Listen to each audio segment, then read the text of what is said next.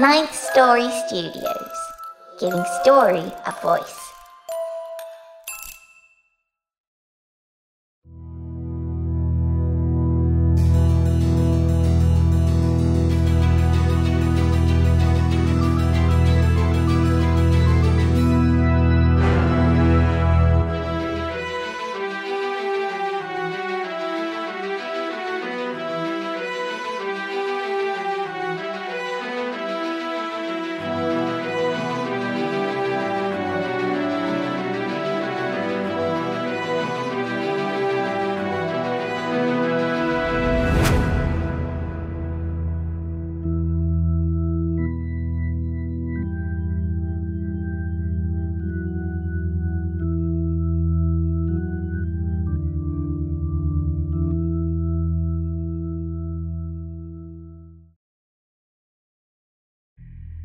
So today my guest is Christopher Long, and we recently aired your episode, The Man in Number 23.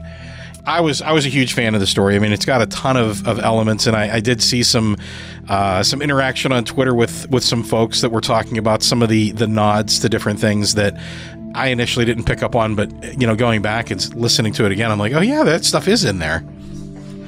Yeah, it's when I sort of set out to write it, at first I was aiming to try and do something completely different, and then when the idea hooked me into it, I thought, I really like where this is going.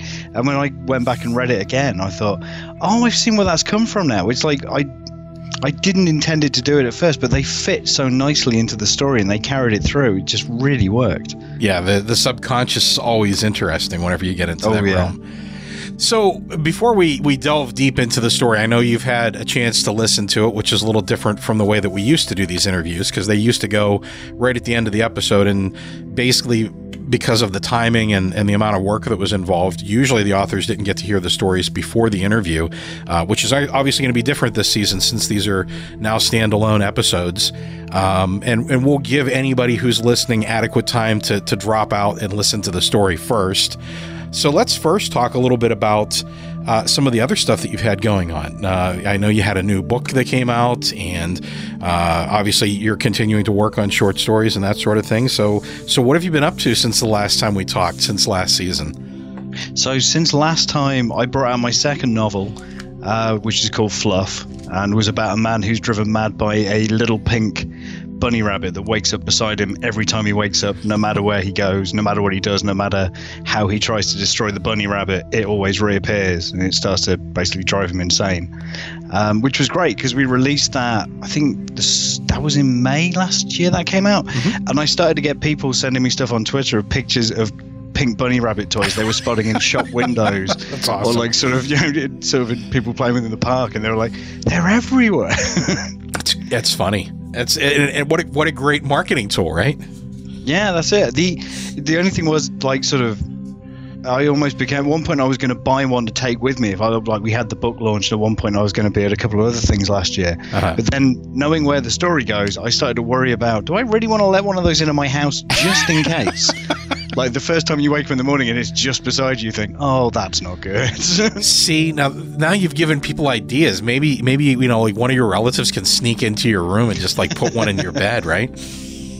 Oh, yeah, I really don't want to be giving them those sort of thoughts. Although, that does mean they bought the book, though. So I suppose for a moment before like you get consumed by the nightmare, you can be like, well, that's a sale. Exactly. Yeah, that's what you need, is like someone to show up at a signing or something with one of those. Oh, that'd be so good. I suppose the dream is the day the person turns up in the life-size suit, but again, that's going to raise some questions pretty soon after that moment of victory. It'd be like, oh God, where did you get that made? That's fantastic. Yeah, no, I love the concept, though. I know we did a little spot for you last season, right around the time that it came out, and it's clever because you take one of the most innocuous and innocent things, like a stuffed animal from your childhood, and you turn it into something to be terrified of, which, I mean, I remember being younger and they used to have, I think it was the commercials for like Sunny Delight, and they used to have like this anthropomorphized sun that would show up and talk to people. And I remember watching that and going, that's fucking terrifying. Like in real life, if you saw that, would you not be fucking terrified? Yeah. The Kool-Aid Man, same thing, right? That crops up on the back of TV, sort of adverts and kids shows. There's so much stuff that's really creepy there. Yeah, it's like it's fun because you're in the fantasy world, but like in real life, imagine yourself being a child and having, you know, a gnome pop up in your room. You'd be like, holy fuck. Yeah. Should be terrified. But yeah, I mean, I love the concept, and you know, I'm pleased to hear that people are interacting on Twitter and really enjoying it. Yeah, the first one that turned up, it was a real moment of like, I'd never thought that would happen, and I think it was actually with someone in Australia as well. And it's like, God, it got halfway around the world, you know. So that's tremendous. Yeah, that's one of those moments where I'm smug for the rest of the day. Then, and you can never quite explain to people why. It's like, well, I made a pink bunny rabbit appear on the internet. It was great. That's fantastic. So if folks want to get the book, is there some place where you recommend they go to find it? Yeah, I mean, the easiest place to find it is it's all on Amazon. If they go on my site, they can go through the shop and find it. But it's it's out there either to go on their bookshelf or to go on their sort of electronic e-reader of choice. I've still actually got a couple of copies left from the book launch as well. When we did the book launch, we made like little bookmarks and badges and stuff as well. So I've got to figure out what to do with those at some point. Whether I try and, I don't know, like raffle them off or offer them as like signed editions or something. Yeah, there you go. You do a little Twitter giveaway or something like that. Yeah, I'm still kind of wrapping my head around someone comes towards you with a book and asks you to write in the front of that book. It still borders on vandalism a bit for me now. Yeah. It's a little bit weird when someone hands you a pen. You're like, you really want me to write inside that? I can do, but I feel like, you know, am I not ruining it slightly? Yeah, we had our first anthology for the Lift came out this season, and that's the thing. Like, I offered to send some of the folks that have been instrumental in the show, some of the voice actors and composers and that sort of thing. You know, do you want a copy of the book? And they're like, will you inscribe it? And I'm like, I guess. Wow, you want me to sign it for you? Okay, all right. It is a little surreal. So the first time I ever signed a book, someone, like the person I signed it for, looked at it and went, "That isn't your actual signature, is it?" And I was like, "How do you mean?" They're like, "You don't want to actually give us your real. You need to do like a fake, like writer." And I was like, "Oh God, that's a really good point." So I had to, like, my first autograph is Tipexed out, and then it's like written underneath it. I just like did a big sort of scrawly version of my name. I was like, I guess that looks correct. yeah, because you don't want someone taking your signature and using it to cash checks for you or something. It's funny you say that, because when I took over the Wicked Library, one of my goals was to get a story by Neil Gaiman on the show, and you know, it was a little more complicated than, you know, working with indie art authors that are like, hey, I really want and need someone to find my stories and my work, you know, where you have an established author like this who kind of brings their own fan base to the show to hear all the indie artists. It required us going, you know, through his legal team and getting his signature on a contract. And I do have that, you know, not framed but stored away somewhere, his actual signature on a contract. And I'm like, and I've had things signed by Neil Gaiman before as well, and you're correct, they're not the same. It's like, it's similar, and I can tell by the way he makes certain letters that it's him, but it's not his real signature, which is, as you say, smart. You don't want to do that. Yeah. It's like if I started dotting the I in my name with my PIN number as well. It's just like, oh, I've really got to stop doing this. So what else have you been working on? Well, after that came out, after I finished the novel, I had a real point of like, sort of, it had taken quite a while, because I'd written a whole other thing that had fallen apart at the last minute, and then when I sort of, it's that classic problem if you spot the one loose thread and you pull it, and the whole idea just collapsed. So like, after I'd gone through all of that, and then I sort of finished Fluff and we got it out there, I sort of thought to myself, for the whole of last year I was like, okay, that's it, short stories. So Man in Number 23 was one of those. I wrote something for Market Shadows at the Door, sent off a couple of bits and pieces I think are going to be out this year in different publications, and it was so nice to just have a story that you get to sort of, you know, I don't know, say sort of 2,000 or 5,000 words, and you get to the end and it's like, it doesn't have to go on. It's like, there's going to be redrafting, but it's not going to be like 200 pages and then your brain goes, oh, you thought that was a good idea, but you missed one fatal flaw on this and it's all going to collapse now. So the end of last year was it was so nice to just dip into these little worlds and create these stories, and then just send them out there and just see what happens. It was a really nice sort of chance to relax in a way. Yeah, even though technically I was, I suppose, maiming more characters in those stories, but it felt relaxing. Right. No, I love the short story form. I mean, you get it's almost like a joke, it's like you have a punchline, you have a beginning, a middle, and an end to it. Whereas, the novel, which I have a couple of them sitting on my hard drive that never got finished. It's a marathon, man. It's a lot of, and you have to be so careful because, a lot of us, I think, write them slowly. Some people write them very quickly, obviously, but, you have continuity you have to worry about. And like you said, there are always those, that one little thread that could be in there that you pull, and which is, I think that's are kind of fun in a ghost story. Like where if you almost hide a little something in there that makes the story collapse. I've heard that's a traditional technique, and it's fun to do that. Oh, okay. But I'm like you. I like things to. I did a Fluff. I toyed around with the idea of, as like the characters started to lose their mind a bit, like sort of, you'd play slightly with the grammar and take it apart and do things to see if people noticed it. But it turns out when you send that to an editor, they just go, "You missed all this punctuation out," and you think, "Oh, it doesn't come across as actually trying to be clever. It comes across as you just wrote this too fast and didn't look back over it." So comes across as you made a mistake. That's right. You have to put everything with the sort of thing after it in brackets, saying, "This, I know this looks wrong, but trust me, just keep reading." Yeah.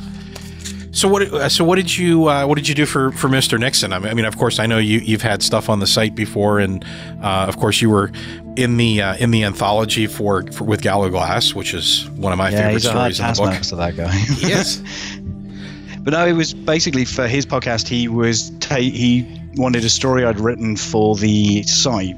Basically, one of the Christmas stories. We took it and sort of basically took it apart and rebuilt it as an audio drama, which was a real sort of experience. It's sort of, writing scripts is so different to writing prose, and sort of the prose version of it, I got little bits in with these little sentences I was so happy with, because you can't have someone step in and say something that sounds like that in speech because it just doesn't fit with the rhythm of it.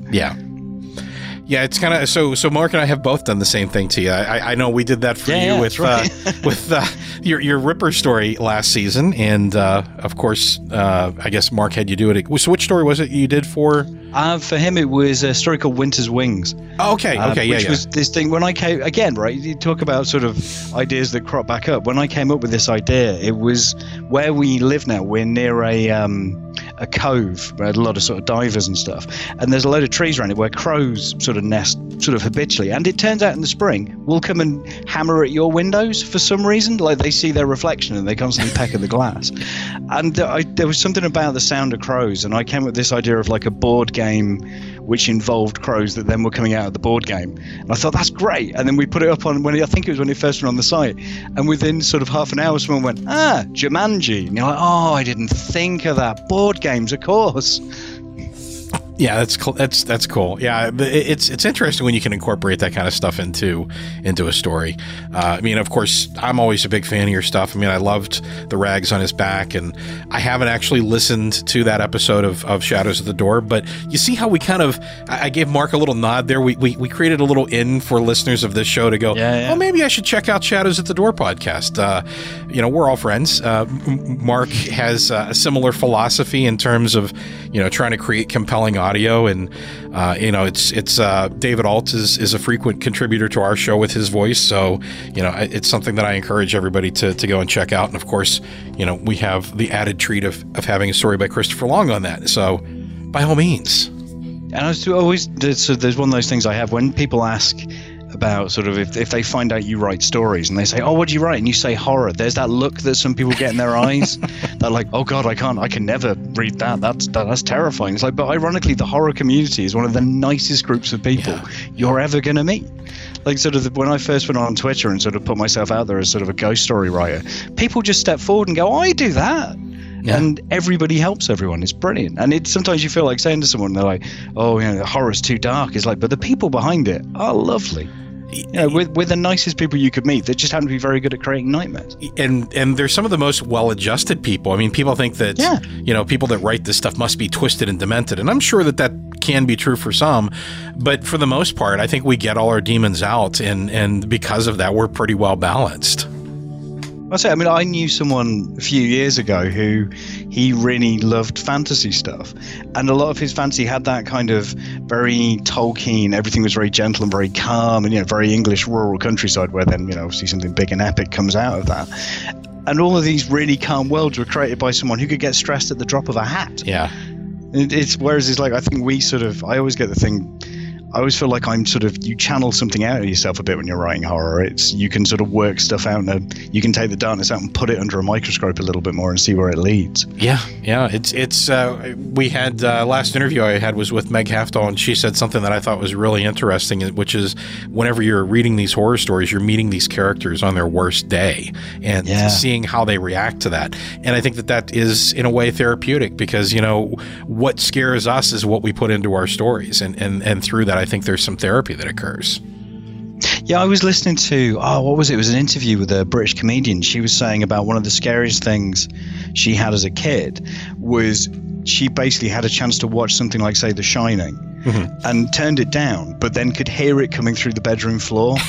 And, because it's almost like closing your eyes on a roller coaster, I guess. It's sort of the fear comes out of what you're missing, but what is going on at that point. And I've always thought there must be some great story there, which only hinges on a kid who doesn't see anything but is left freaked out on their own in the dark. Because it's like, I know the stuff that scared me most as a kid, it would be like, say, an episode of Jim Henson's The Storyteller, which when you look at it now isn't that bad. Right. But sort of once you've watched it and you go to bed and the lights are switched off, all of that stuff just mutates into something completely different for a few hours. And it's, if I never crack that, I think that'd be a really good story one day. Yeah, the fear of the dark is one of the most visceral and earliest fears that we have, and I think it's definitely something that everything else stems from later in life, is the unknown. Yeah, I had the pleasure once of, it was the first time I saw the American remake of The Grudge, which isn't the scariest film, but it's got its like jumpy moments. Yeah, we watched it around a friend's house, and he sort of dropped me home afterwards, and you do that thing of like, it didn't get to me, I'm fine, and got into the house in the dark. I resisted turning the lights up. I was like, no, don't turn the lights on. It's like, I don't need to, it didn't get me that much, I'm fine. And I got upstairs, still not turning any lights on, and feeling like, I've conquered this, I'm not scared. And I shut the bathroom door, and something brushed the back of my neck, and I cleared the bathroom from the door to the sink in like a heartbeat and a shriek. And when I look back, it was just my wife had left her dressing gown on the back of the door, and it had just this fluffy sleeve had just like sort of just brushed me. But all of that bravado of like, didn't get me at all, just gone in a heartbeat. It's funny, this is how those early fears stick with you and follow you through life. Even whenever you're old enough to know better, there are those moments where logic leaves you and you're just like terrified. I mean, I remember one of my aunts when I was very young. I used to go over and visit on occasion, and she would tell me, it was the weirdest thing. It's the strange. I've never heard anybody else tell this, but that whenever you're in bed at night, you never sleep with your back facing out from the bed, because then the devil can sneak up on you and get and grab you. And as a child, I was terrified of the devil. So that was like, I still, whenever I'm laying in bed, if I'm, and I, face inward now, but for like a brief second, it always pops back in my head. And I'm like, that's just silliness. But it's still there, isn't it? All it takes is that like slightly open door, just to let the idea in. Ugh. That's right. I had that. We stayed at a place once. I was down in Cornwall, I think. And like sort of, it was just a normal little holiday cottage, but it was one of those things where like the stairs went right up into the bedroom, and I sort of ended up sleeping on the side of the bed by where the stairs were. And I don't know why, but I could never sleep for like the first 2 or 3 nights. I would just sort of really tossed and turned, couldn't doze off. And then we tried swapping sides, and I slept fine. And to be fair, like my wife Sam, who swapped sides with me, she was okay on that side of the bed, but there was just something about knowing that staircase was at the foot of the bed. Just, I don't know, it just worried me. Yeah, that's interesting. It was slightly annoying when she was like, "No, I slept like a log." It's like, oh damn it, I really thought I felt something. Well, like maybe you're more sensitive to these things than she is. Yeah, I suppose that's it. If I'd have already been doing the horror stories, you'd have got that look like, when people have a cat and it responds to something in the room that isn't there, and there's always like sort of, there's half of you goes, daft cat, and the other half of you goes, what's it seeing that I can't see? Exactly. Yeah. No, it's, and Stephen King has said before, that's kind of one of the problems with writers and the evening is we've taught our imagination to misbehave, and in the evening, whenever it's dark, anything is possible. So you combine those two things and your mind just goes in strange directions, I think. Yeah. And it's always odd as well. Like if someone ever stops you and says like, oh, I've got a great idea for a horror story, it's always like a good idea. But the really interesting ideas will come from the most random sort of place. You know, it won't be from someone going, I heard a spooky story about a church. It's like ages ago I had the thing of, I've never quite put this into a story yet, but as I'd gone to the dentist, and as my dentist leant over me, his stomach growled, and just part of me went, a cannibal's stomach would do that at this point. And I still think somewhere out there's a story about either a cannibalistic dentist or that moment will come into something one day. That's fantastic. I love it. So let's talk a little bit about the man in number 23. Either the man himself in number 23, or we can talk about the story, or both. Yeah. So, or the men in number 23, as it sort of becomes by the end of the story. But exactly. Yeah, it's fun how that happens. Like the thing that he fears most actually replaces his neighbor. Yeah, that was it. I really love that idea. It's sort of, I've never lived in a flat myself, but like my friends who have, like whenever you stay over there, and there's always that thing of, like particularly at night, I always have you would hear people in the other flats moving around, and it wouldn't bother the person who lives there, but I'm always like, there is constant movement around you, and half the time you never see anyone to put that movement to. There's just like footsteps and a closed door, and it's really easy to think of that sort of void being filled by the one face you don't want to see on the other side of like your sort of spy hole in the door. Yeah. And, you know, I'm always a big fan of things that have more than one meaning. And to me, the title is brilliant for that very reason as well. You know, like you said, the man in number 23, is he talking about the man in number 23 when we start the story? Or is he talking about the man in number 23, which is who has replaced him by the end of the story? And it works both ways, obviously. But it's a great slow boil, which I'm a big fan of. You know, the slowly building dread. We start out in a very normal kind of situation, and you know it becomes, you know, you have all these quirky, interesting neighbors, the one that collects the antique cat skulls, and et cetera and so on, and then you get to, you know, probably what seems to be the most innocuous of them, the guy that just works for the film company, and then that becomes the doorway for this very creepy undersea creature. Yeah, and it was, I mean, that's really where the whole thing first started. Was I was on Netflix, I think. They released one of the David Attenborough Blue Planets, and I'm not great with nature documentaries. For someone who was never really raised with a pet, it turns out that I relate to animals on nature documentaries at about the time they get eaten by the bigger, nastier animal. So it's like every time I sit and watch one of those things, I always find myself going, oh, I think it's going to make it. And then every time it gets absolutely devoured. Yeah. But because this Blue Planet stuff had been getting so much attention, we put it on, and it was sort of, for all the, you know, the dolphins and stuff that we were expecting, when they showed the deep sea stuff, it's like, that is Lovecraft live from somewhere else on this planet now. Yeah, absolutely. Yeah, you're in the dark realm where Cthulhu's living, and it's just and so I have to ask, like, the entity that you created with the footsteps, what made you decide that, because it's super creepy, what made you decide that putting the footsteps on the floor of the ocean was going to be the part that made the story extra creepy? I think it was just that thing of trying to take the most normal everyday thing that we see, you know, sort of here, and if you just put it in that place where, you know, there's no sunlight and there's no life that you would recognize, just that idea of bare footsteps walking across the bottom of the ocean, it was one of those images. Once it clicked into place, it's like, that's definitely staying in this story. Yeah, it's great stuff. And, you know, obviously Nico Vitesse does a lot of our scoring. I'd say most of it, because I jokingly, tongue-in-cheek, sort of refer to him as our resident composer, which is not far from the truth. But he sent me, you know, I send the stuff off to him, and I send him the script, and usually I'll send him the script or the story early, you know, so he'll get that kind of when it's picked, and then, you know, once it gets recorded, then I go through and I do the editing and the mastering and everything, and then I send him the vocals, and I go, okay, here's the vocals, go ahead and write the music. And he starts writing the music based upon the story itself. So which is, to me, it's always been fascinating because I'm like, how do you do that? But I guess it's no different than the way that we construct a story and see visual images as we're writing, or see visual images and, almost kind of translate those into text. He reads the story and he hears music to it. So a lot of times I'll send stuff over to him, the vocals, and within a couple hours, within a couple of days tops, he'll send the stuff back to me and here's your score, because he's already started to kind of compose it prior to. But he oftentimes will comment on the stories, and I think the email, I could probably dig it up, but I think it pretty much just says Christopher Long is a brilliant writer. Oh man. Well, I mean, he's a brilliant composer. His music always gets me. Yeah.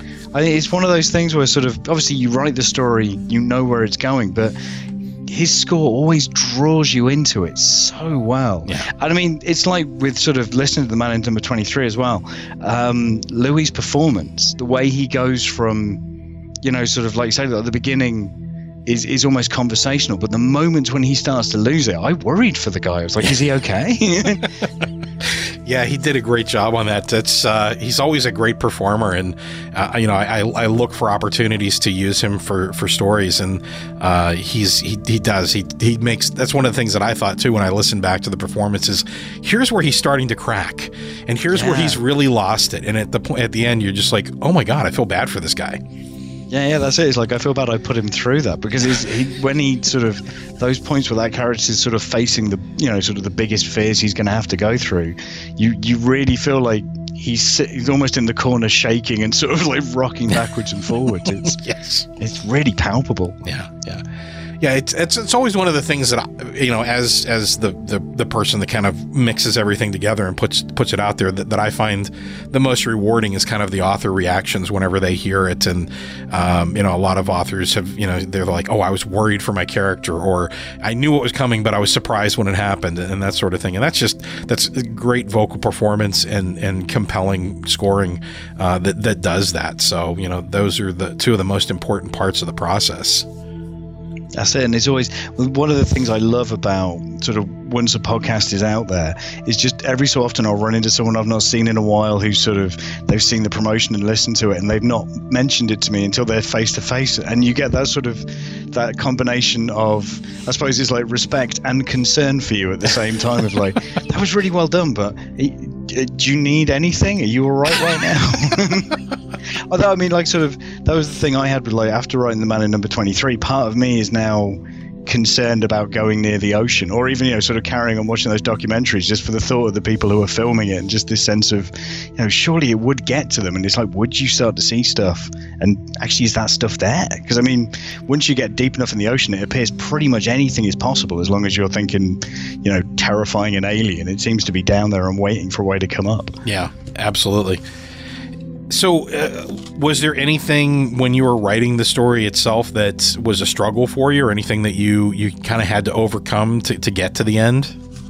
I think the thing at first, when I was trying to write it, because I knew I wanted to do the thing of kind of bookending it with it almost, you being told the story, and then the end is it coming to its grisly conclusion after you've heard sort of how he got there. Yeah. I kept jumping the gun a little bit too much and going too soon into it. And it was trusting the idea of, at first it is, you do almost feel like it's someone just telling you how they ended up in a not great place. And then it's almost that point where he sees the film for the first time, even before, you see that guy under the sea smiling. It's, you trust the imagery to sort of start to creep people out before they get then to the reveal, and then to the idea that it even follows him to his front door.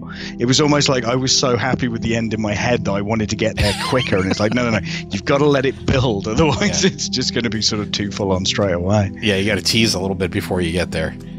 And that is one of my crimes, like when I'm writing a story. I mean, maybe more with novel length, but I'm not brilliant sometimes with it. If I've got a short story I really get into, I just want to write the bit that's in my head, but I'm not one of those people that can write a scene and then stick it in. I have to try and go sort of from the start to the end of it. Yeah. But yeah, I get slightly impatient, and then you sort of look at it and go like, no, you need actual pacing and plot. You can't just have like sort of sequences of pure terror. No, I think you solve it well, because the Gal with Glasses like that too, where you start off with, it's just another first-person story where you start off with the character basically just saying, "Oh, so you want to know what I do you?" And you don't know who he is until you get through past the midway point of the story where you start to realize that this is not a warm and friendly individual that you want to spend a lot of time with. You know, the really weird thing with the Gallows Glass, in fact, I've not told Mark this, that pub itself, the Gallows Glass, turned up in a story I wrote years ago, and I forgot. It's really odd. I was going through, I sort of have that habit of just saving everything. Like you were saying about like having the unfinished projects, like right. I've got a few folders, and I was trying to think about like sort of ideas for, you know, sort of a third horror novel, and I sort of went through a load of old things, and I found this story that involved a couple who get lost on the road and end up in a pub called the Gallows Glass, and I was like, I don't ever remember putting that there, but obviously some seed of it stuck in my head, so when it came to telling that story, it came back again. So it's already out in other places. So I'm almost tempted now one day to try and weave it into something else and just have it in the background.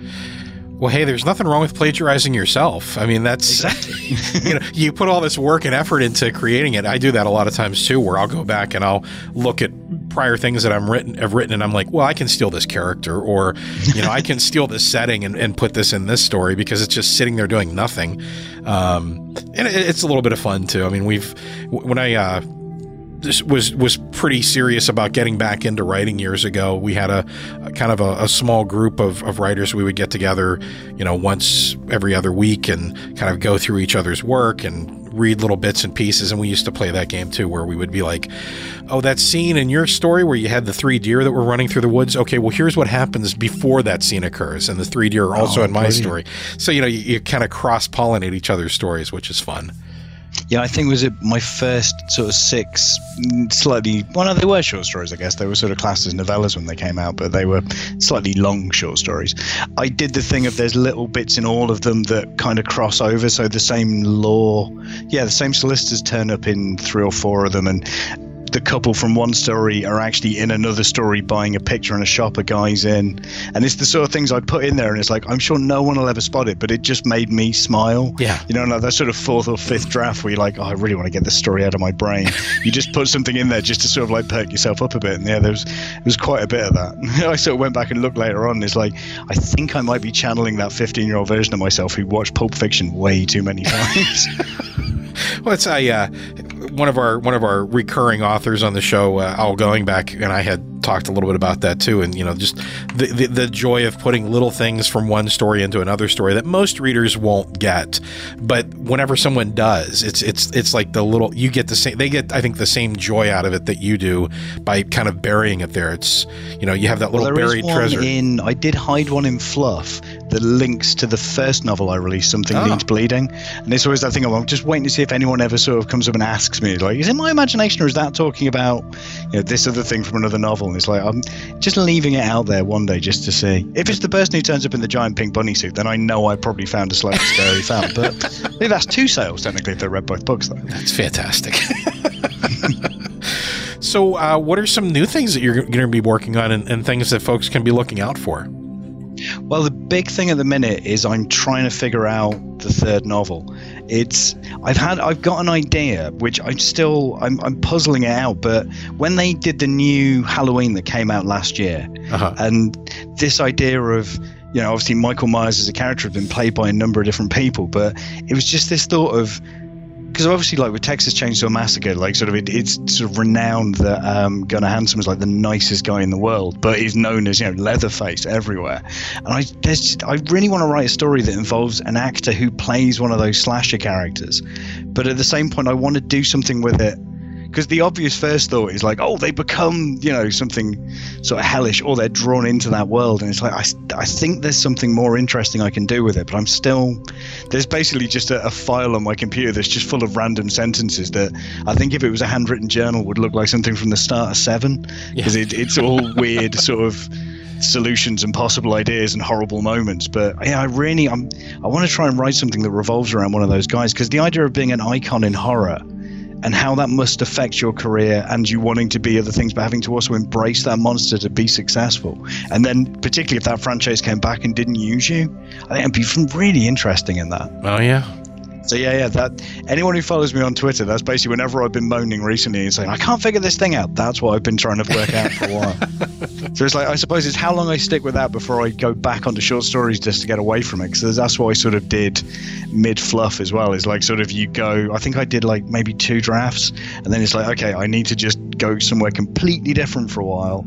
And then go back to it once I'd sort of cleared my head out. So yeah, this year I'm determined to figure it out. And it's also that thing of both of my previous novels have got strange twists to them, or they the reality of them changes as you go through the book. And I want to write something that's a straighter narrative, I think. So I never quite do that. Yeah. It must be at some point every time as I'm sort of halfway through writing the book, I must make the mistake of watching Lost Highway or something again and go, yeah, characters who changed into other characters. I could do that. There's nothing wrong with that, man. That's it. But I'm sort of like, I sat and watched Taxi Driver for the first time in ages the other week, and it's such a great story.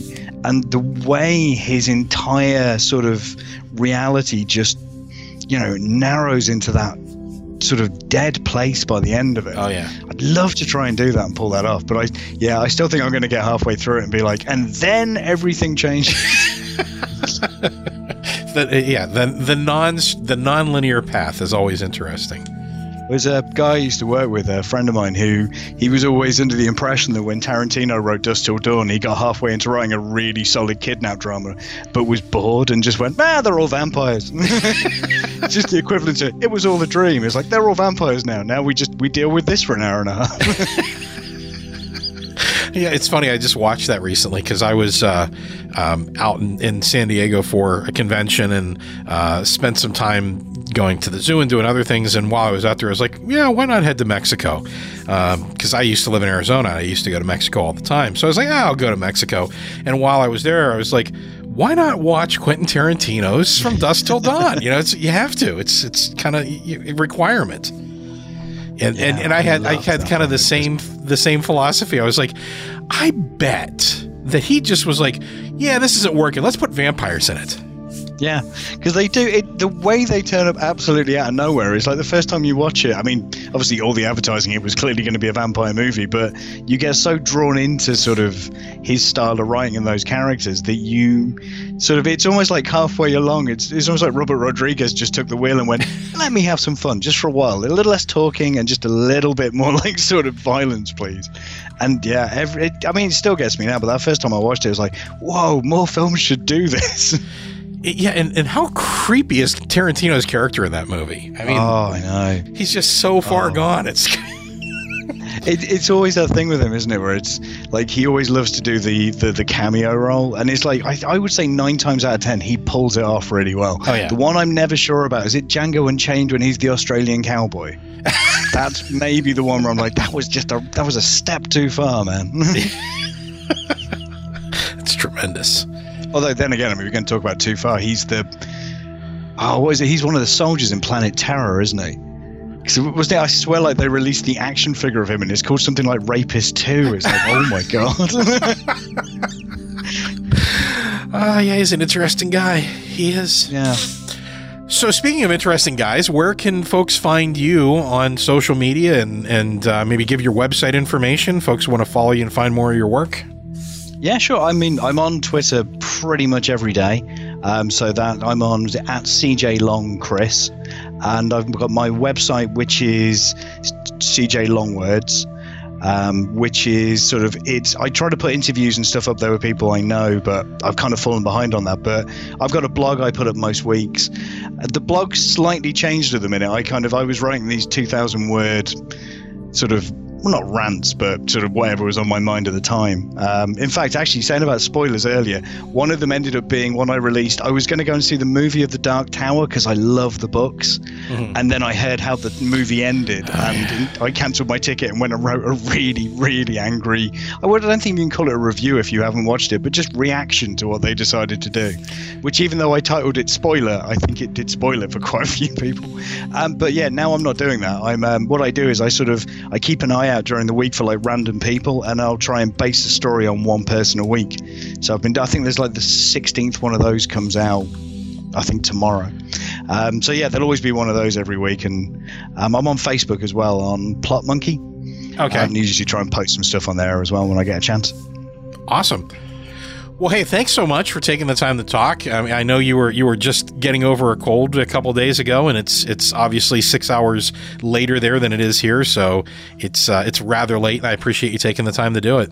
Oh, it's no problem, man. It's a pleasure, and thank you very much for this releasing the story. Like I say, it sounds fantastic. I'm so glad you were happy with it. Yeah, it was a lot of fun to put together, so I'm glad you were pleased with it. Definitely.